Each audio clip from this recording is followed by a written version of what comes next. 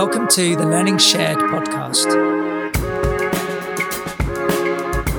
Hello, my name is Alan Wood and I'm your host. Thanks very much for listening. So Learning Shared is a space for anyone with an interest in supporting the needs of vulnerable learners in our society, including those with special educational needs and disabilities. We'll be hearing from and talking with a wide range of colleagues and stakeholders, including teachers, specialist practitioners, school leaders, researchers, as well as parents and carers. They'll be sharing creative, inspiring ideas, effective practice, and things they've learned along their journey. With that in mind, please get in touch if you'd like to suggest a topic for a future episode, or if you'd like to be involved in any way. You can visit us at www.learningshared.org or tweet us at _learningshared.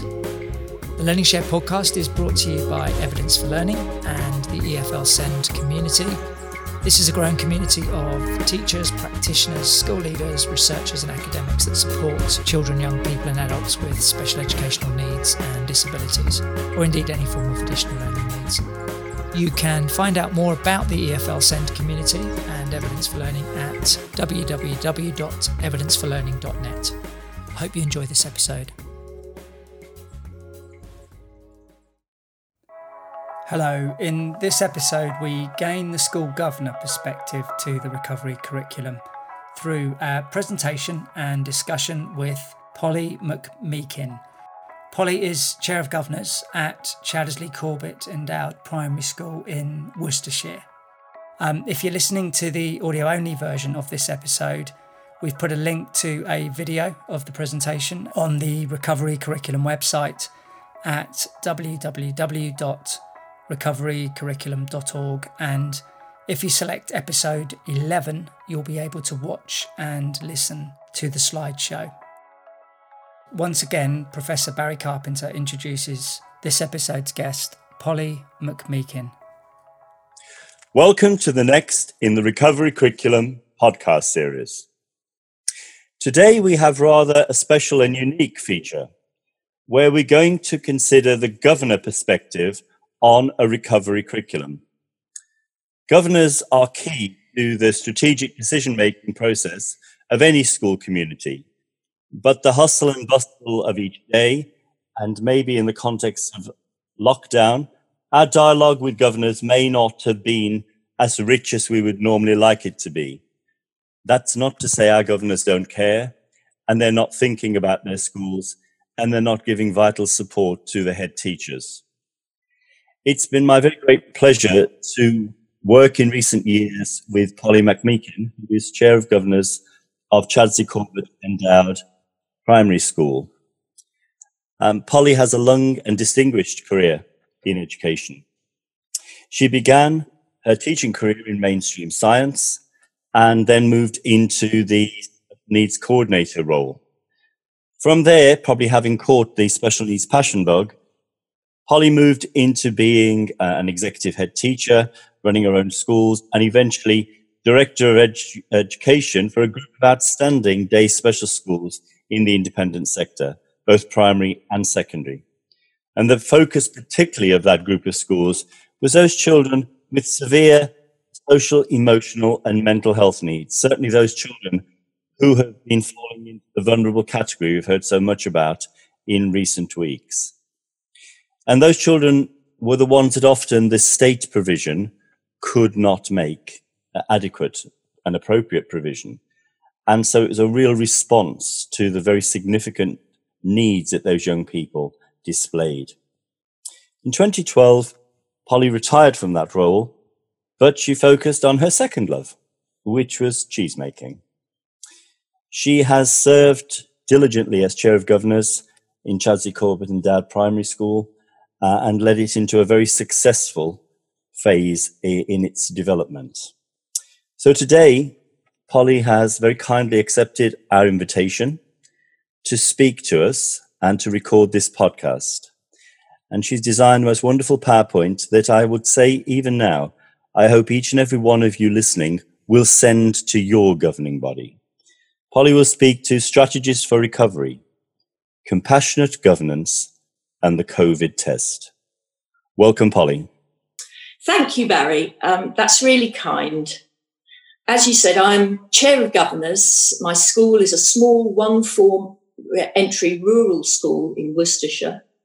I'm now retired from professional duties, and governance offers me an often entertaining way to continue to help schools and families. I'm privileged to work with a highly skilled and compassionate team of 12 governors and a wonderfully patient clerk.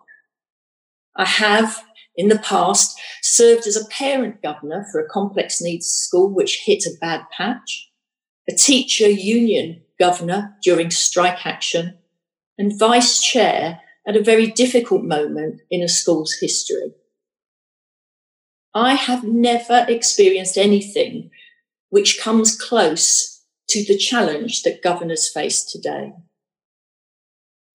So what can be governors' strategies for recovery?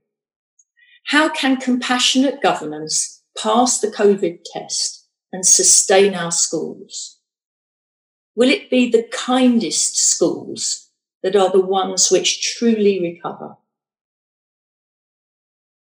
As governor at a voluntary aided school, and I feel that voluntary aided governors feel the current responsibilities acutely because they are the legal employers of worried staff.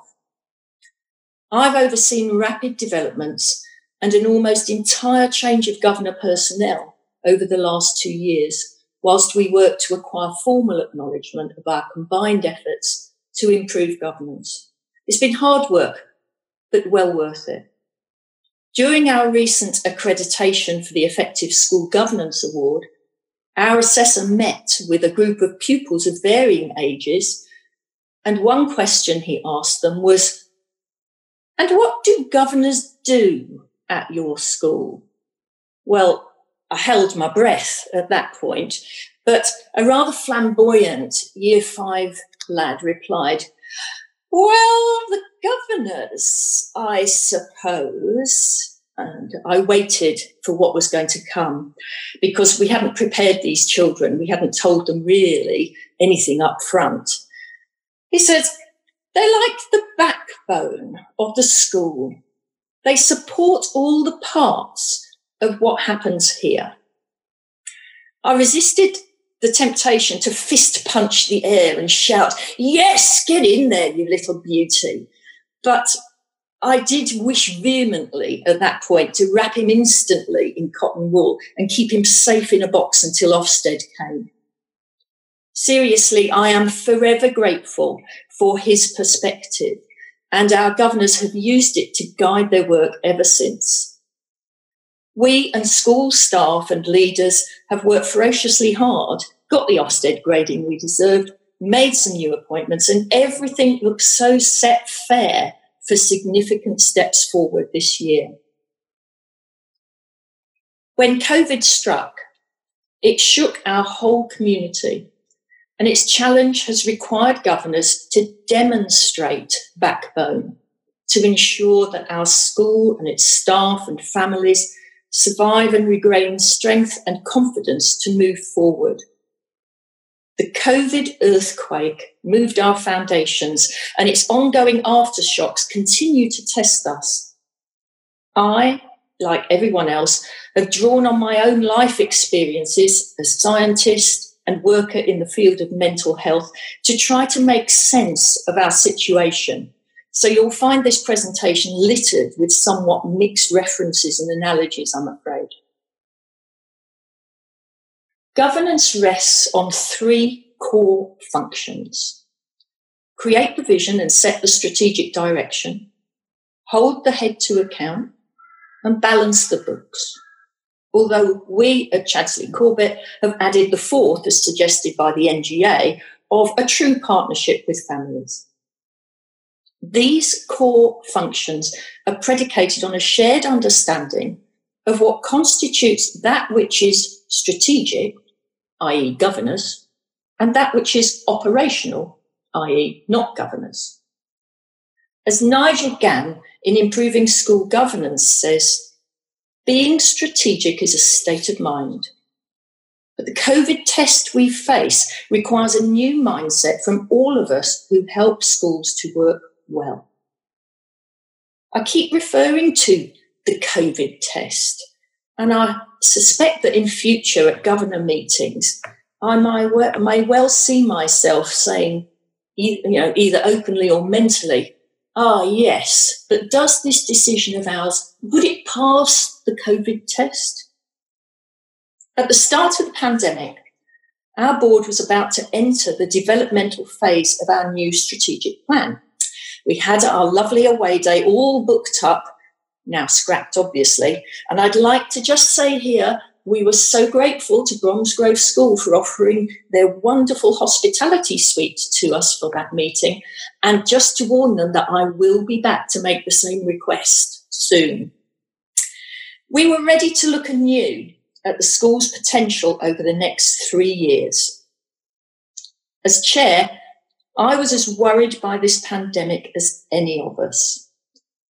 But when it became apparent that we were suddenly entering an entirely new context for schooling, we were able to look at our existing school values and realign these with our new challenges. If ever there was a demonstration of the wisdom of getting that core function right as governors, setting a proper vision, proper values, it has been the COVID test. When everything else is changing daily and everyone is fearful, a school community's fundamental values do not change, and they provide the bedrock for the comfort, resilience, and hope that we all need. Governors need to be the compassionate drivers of these aims and values at all times, because they make up our own backbone. In fact, they're the veritable vertebrae of it. I love an alliteration. So that was our first step to recovery. Focus on our values and use what we know is good and right. I'm aware from commentary on social media governor forums, this is another new thing that I've come to terms with over this period, the Belmers chat, the primary school governors Facebookery, I love it. I'm aware that some boards are struggling to engage well at present. This is wholly understandable, but wholly undesirable. Chris James in 2012 rather crisply pointed out that the lack of a capable governing body is a substantial disadvantage to a school. And this is not the time for governors to be absent in any way. We are a unique volunteer force, and we only have to cast our minds over our recent social experiences to see how powerful volunteers can be when they adapt their roles to pressing human needs. Our advisors at the NGA and the DFE have issued much guidance, but it is a sometimes overwhelming wave of lengthy text focused on legal duties, which can generate anxiety in itself at times. At the time I began talking with you, Barry, about the recovery curriculum for schools, it dawned on me that a governor board in such a situation might need to recover first. Governors, we must always remember, have themselves as individuals been seriously impacted by the pandemic, as every human has. And it could be useful if boards find themselves wondering about the role they can take right now and feeling a bit paralysed, to reflect on how a board might apply your recovery curriculum constructs to itself to recover its potency and regain its wholeness. And it might go like this. Begin by being open about board members' experiences and concerns. If we don't do this, our internalised worries about this situation will slow things down. They'll interfere with our decision-making, stop our progress, just at the time when, as your son Matthew says, Barry, we all need to be on our toes. Use visual communication platforms for meetings like Zoom. Other ones are available, of course, so you can at least see each other. There's an eminent US scientist and epidemiologist, Dr. Michael Osterholm, who eschews the term social distancing, preferring the accuracy of the term physical distancing, because we should never accept that we have to be socially distant. Acknowledge losses and anxieties.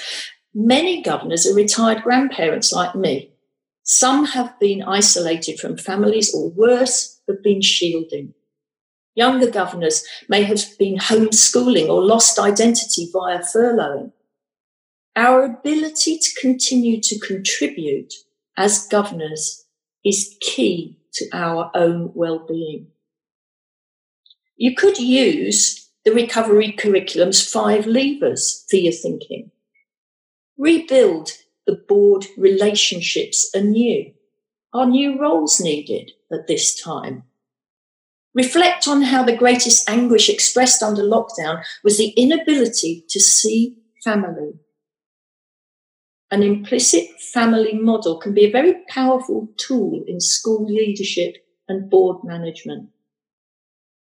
Reinforce the board as an integral part of the school community. Make sure that we have the skills on board to promote governor confidence, awareness, and understanding of the thought processes. This is the metacognition bit. Seek new sources for support. We engaged with an ex-military member when looking at contingency planning for potentially challenging circumstances right at the start of the process, because he knew about managing new normals. We also have formally flagged up with our local authority all our own struggles and asked them to share them, because that's what they're there for. Engage in a realistic strategy plan for recovery and allow space and time to reboard. Once the board is in a steady state, then we can act quickly, flexibly, and with confidence and support others. I spoke to our head teachers yesterday about how they were feeling and what the board could do for them. Their immediate reply was, well, we need support. Now, as we talked further, what support meant was governor understanding, good governor knowledge, to know the new situation for the school, to allow time for recovery. Just as the COVID curve was flattened as we worked with, against the virus, we have to accept as governors that our improvement gradient may be shallower for a little while. At Chadsley, governors drew a graph about a year ago of school improvement over time, and it was not linear. It was a series of peaks, mini troughs and plateaus, but with an overall upward trajectory. So we won't go demanding that schools jump back immediately to where they were before, or bark at heads because things are not the same as they were. Because things are not the same as they were.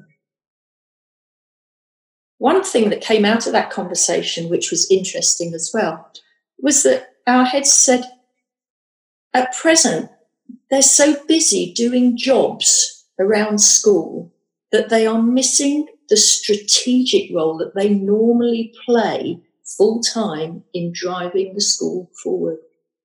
And that's a really interesting comment for governors to take on board. Governors are used to asking questions, and this is a time to ask some anew. We always ask, what do we want our school to be like? We may wish to think again about school as a place of sanctuary and as a place of readiness to face new challenges. I hear talk from some quarters about achieving closure in the post-pandemic period, and this is usually accompanied by references to unspecified new normals. And this sits uncomfortably with me. We have no evidence as yet that we will achieve any meaningful overall closure anytime soon.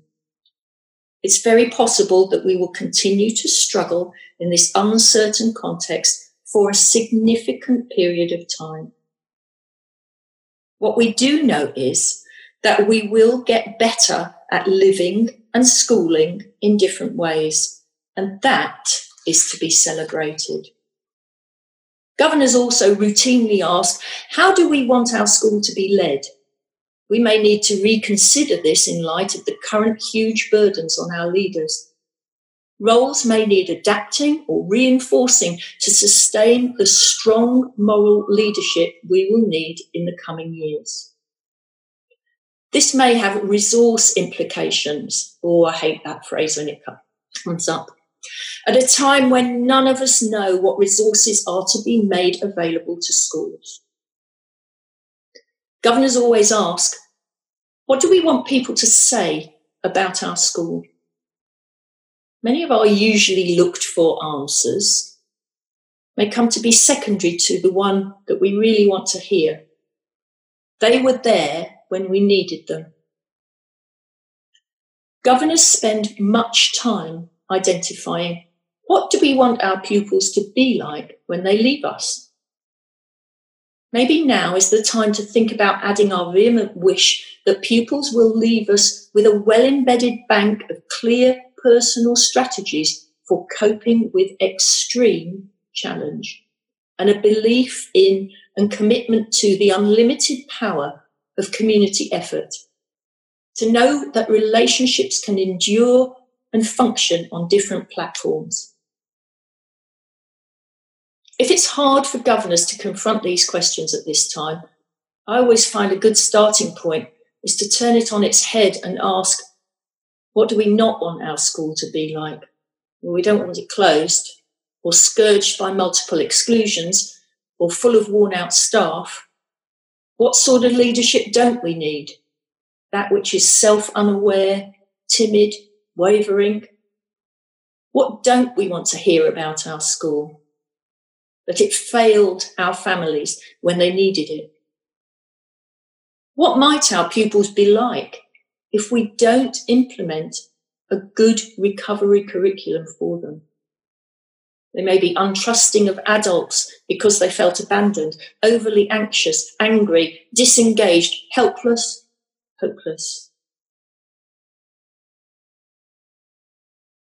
The government's decisions regarding schooling have placed a unique and enormous raft of operational decision-making on heads. And parents it is that face the consequences of these decisions.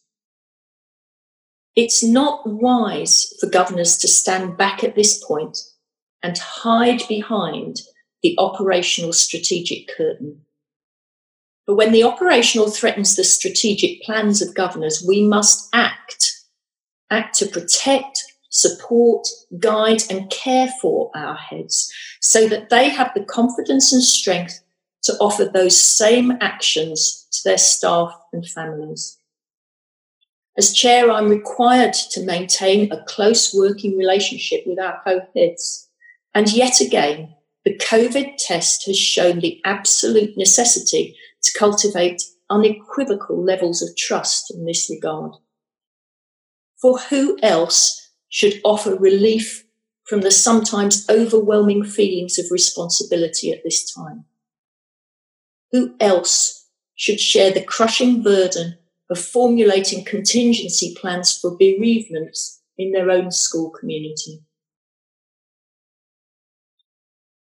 As governors, we knew immediately that school closure of indefinite length would have enormous emotional impact on children, families, and staff. Boards are required to ensure an adequate skill set to fulfil their duties, and we were fortunate to have significant mental health expertise in our number.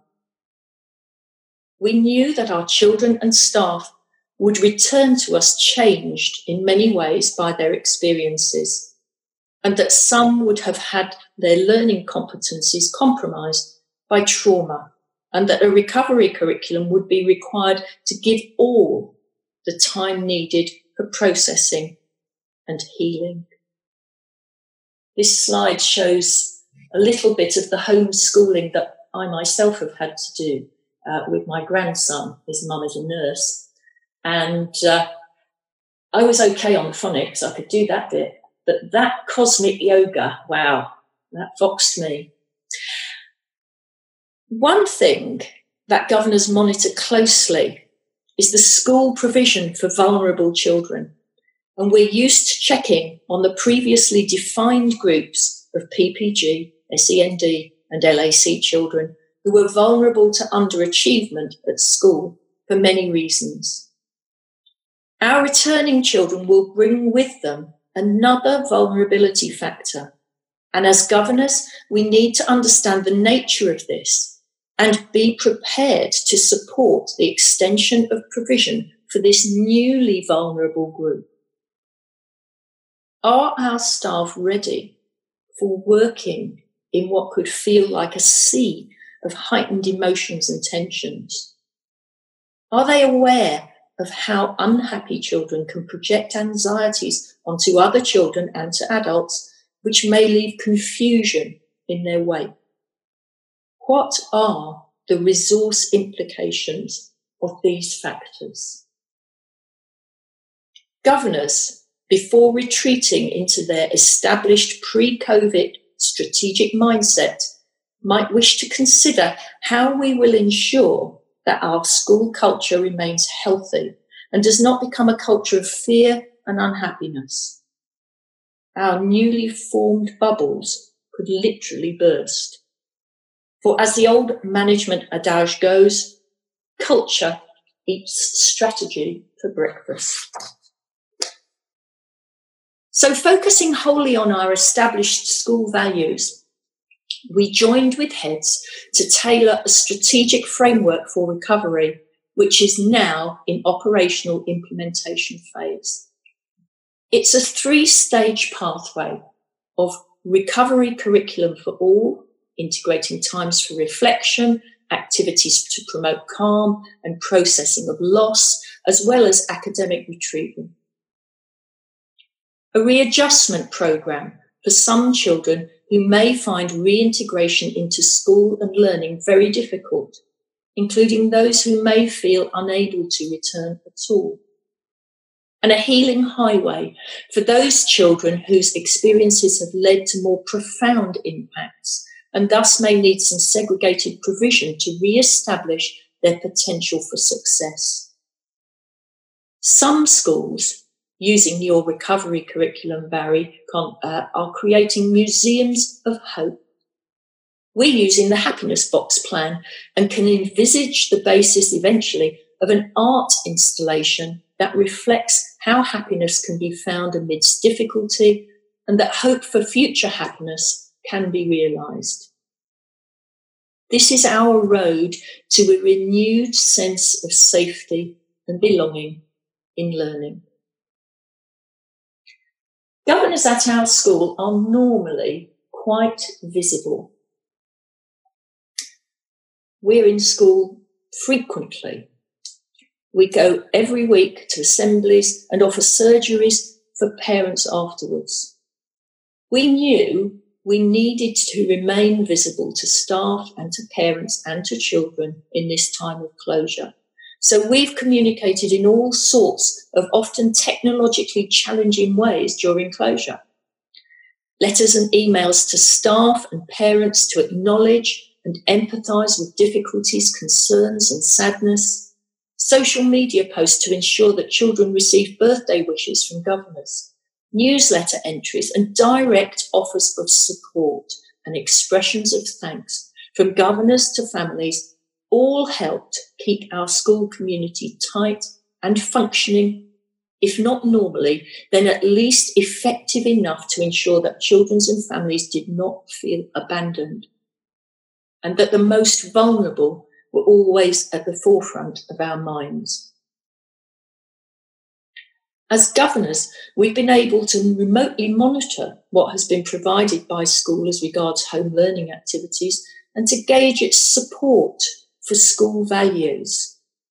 We didn't forget our volunteers. We wrote in our local parish magazine just to let them know how much we were missing them and how much we would need them very soon. Parent forums on the Zoom again were really important at the beginning of the closure period.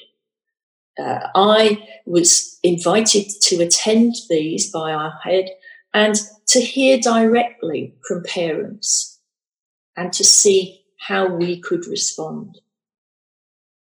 Our governor meetings have carried on remotely with some degree of success, I have to say, although I'm regularly reminded that it's not the same without the shared sandwiches and cakes beforehand.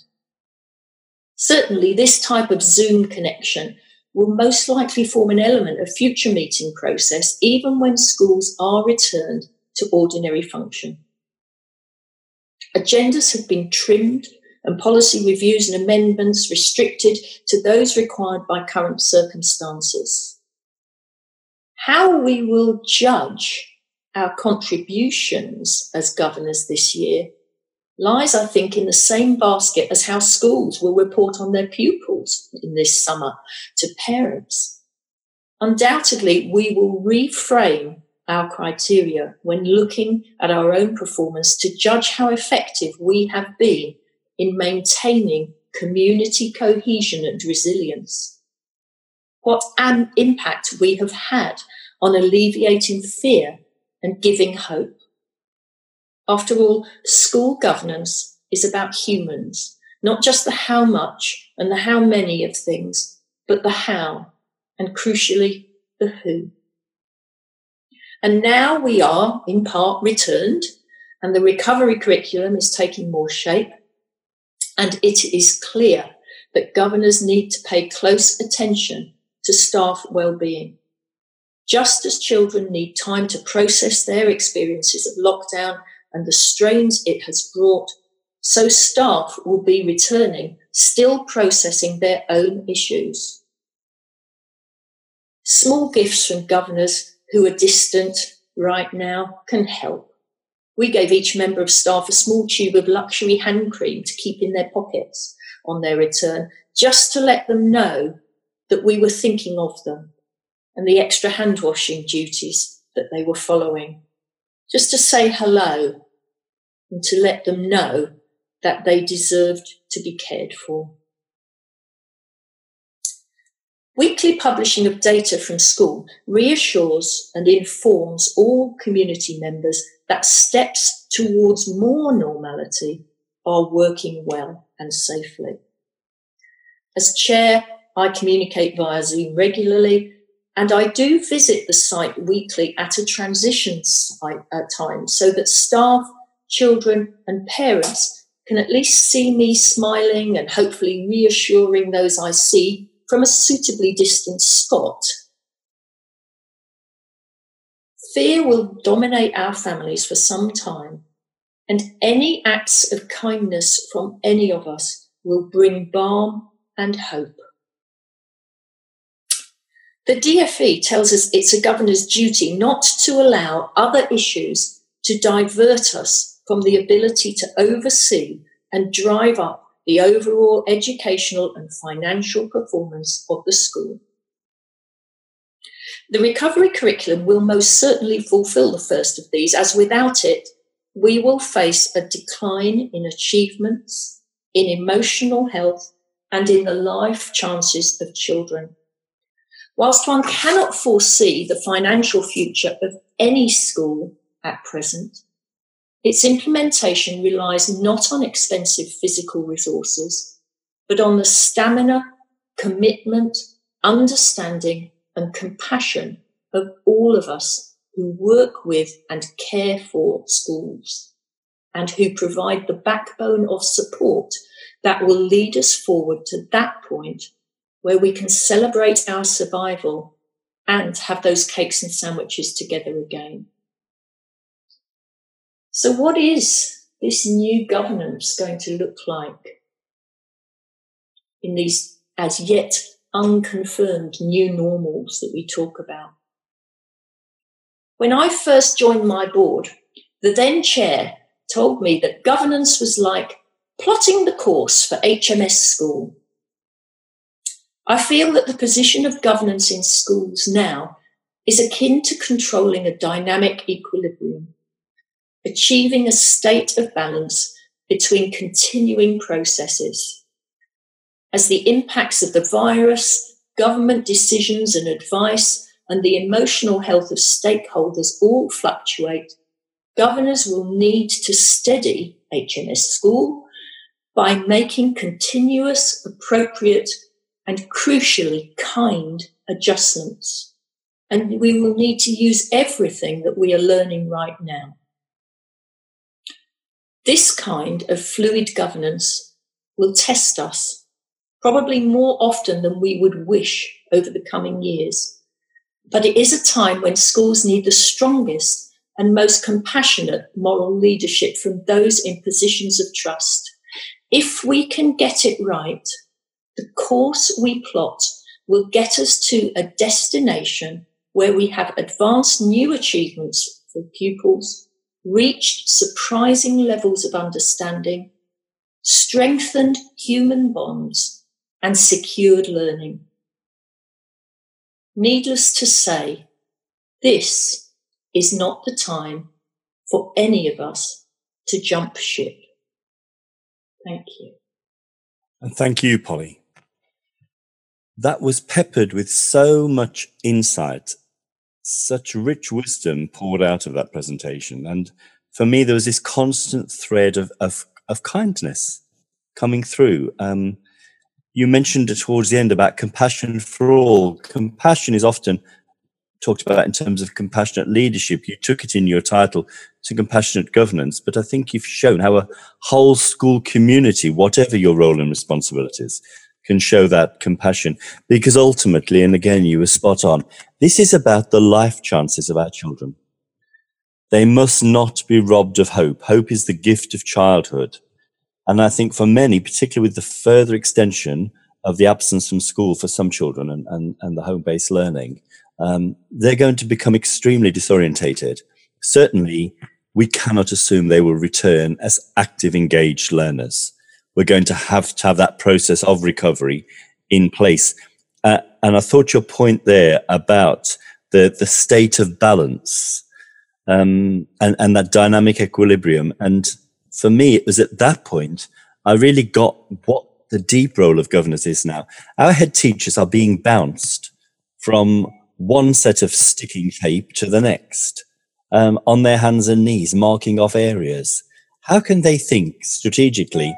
They are into the intricacies of operational delivery, which again shouldn't actually be their remit. So it is about, and I thought the fact your head teacher had said to you, she was missing some of the strategic drive from governors. That state of balance is ultimately important. And yes, it's about moral leadership. Because I think, and I know from conversations Alan and I have had with other schools and other head teachers, they want to go about putting in place a recovery curriculum, whatever it may look like in their school. And that's the purpose of what Matthew and I wrote for each school to make their own response. But they're worried that governors would drive them into the catch-up brigade. They would drive them into, but we've got standards. None of that can be achieved unless those children are prepared to learn again, have re-established, grown confident again in their potential to succeed as learners. And I think you gave us a unique perspective on that. We hear a lot from the head teacher voice and the teacher voice. We don't often get to hear from that governor voice. So firstly, a huge thank you for that, Polly. I want to drill down a little bit on some of the things you've said by way of rounding up this conversation. What do you think, knowing your governing board as you do, And particularly because of the announcement this week on the extension for another 3 months for what is actually the majority of even your school population. I know you've got reception year 1 and year 6 in, but it would be still the majority of the school population. This week, what do you think the major fears of your governors are? Well, Barry, there are quite a few. And that can cause boards to be a bit inactive at the moment. I spoke with a colleague only yesterday. He suggested that he was finding 2 camps of governors, those which were looking at every way possible to get as many children back into school as they could, and those who were yet to really think along those lines. And another fear which has come out, and I have heard, is the thought that governors have, having signed off the return to school risk assessments, and it's in my view essential that governors do this to share the head teacher's burden, that they may be held personally liable if anyone gets sick. Now, the NGA have said that if we work to guidelines and advice, remembering that the board holds collective responsibility for health and safety, we will be okay, because employer liability claims for compensation against individuals are extremely uncommon, and it would be very rare for individual governors to be held personally liable for health and safety issues. Mm. So a number of governors are feeling fearful and asking themselves whether they can endure the responsibilities that they feel that they have. But as I say, all of those responsibilities can be shared with local authorities, with trust boards, and with other agencies. We're not on our own. Thank you. I smiled, Polly, at one point in your presentation when you talked about early on in the pandemic that your board sought advice from a former military member of the board. Tell us a little bit more about that. Yeah, it wasn't that we felt that we were, as the media might have it, waging a war on the virus. So I really don't like that sort of thought at all. But when boards look around the table and just look upwards without any inkling about how to manage something, you have to look outside. And at the start of the closure, the spectre of potential deaths hung low over our thinking. And I had seen on TV military leaders talking about building hospitals and responding in emergencies and things. And I thought, right, well, okay, let's get a military perspective here. And it proved hugely useful. We consulted a local chap, Hugh Richards, to whom we are very grateful, and who pointed out that applying our familiar standing operational procedures, the military call them SOPs, would give us the control that we needed to feel over very abnormal circumstances. His suggestion of contingency planning via a series of what-ifs and his advice about how the military plan for death, invaluable. Once we used his advice and created a contingency plan, we felt much stronger and we felt back in control. That sounds like it was good advice, because that feeling out of control is something I think we've all experienced at a personal level in all of this. Yes.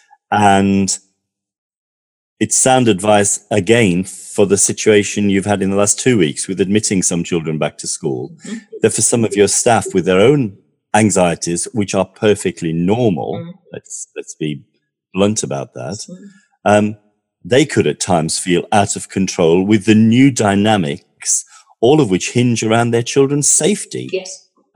In a very significant way, in your face way. We're all concerned with health and safety and safeguarding of our children in schools. But this has taken it to a whole new level, hasn't it, Polly? Yes. And it's very demanding, I think, on our teachers. They must be on their knees just with mental exhaustion at the end of the day, not just physical exhaustion, as we've all experienced as classroom teachers. Finally, can I say, you've obviously worked on this presentation very much to the final minute before this recording, but thinking of your governing body and having to believe, because it's our human nature, that brighter days will come again, what's your visioning for the future as a governing body, do you think? Well, I think, as governors tend to, we retreat into the practicalities and the things on the top of our minds are the kind of almost safe things to think about.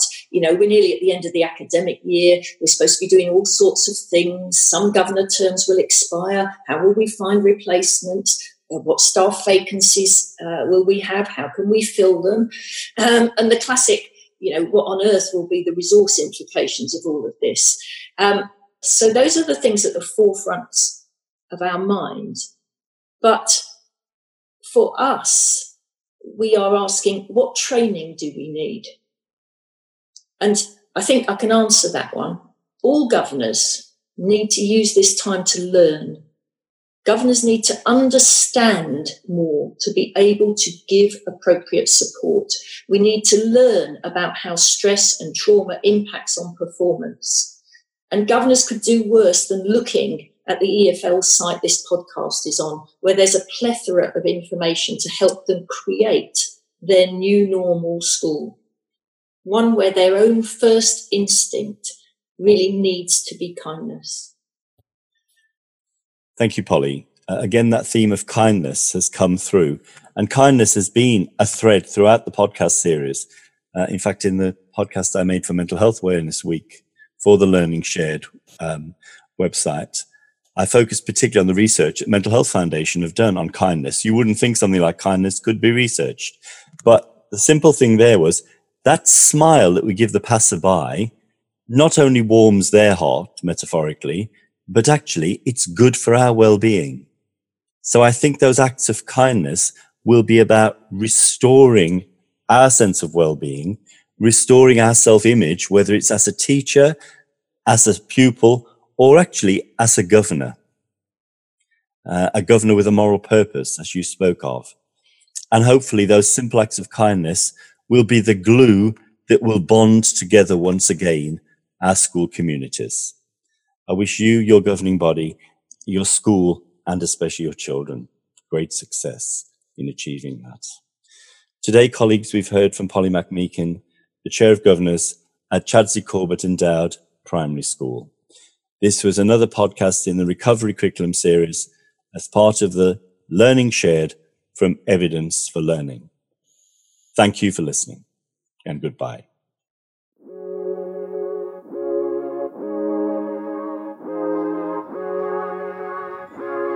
Thank you for listening.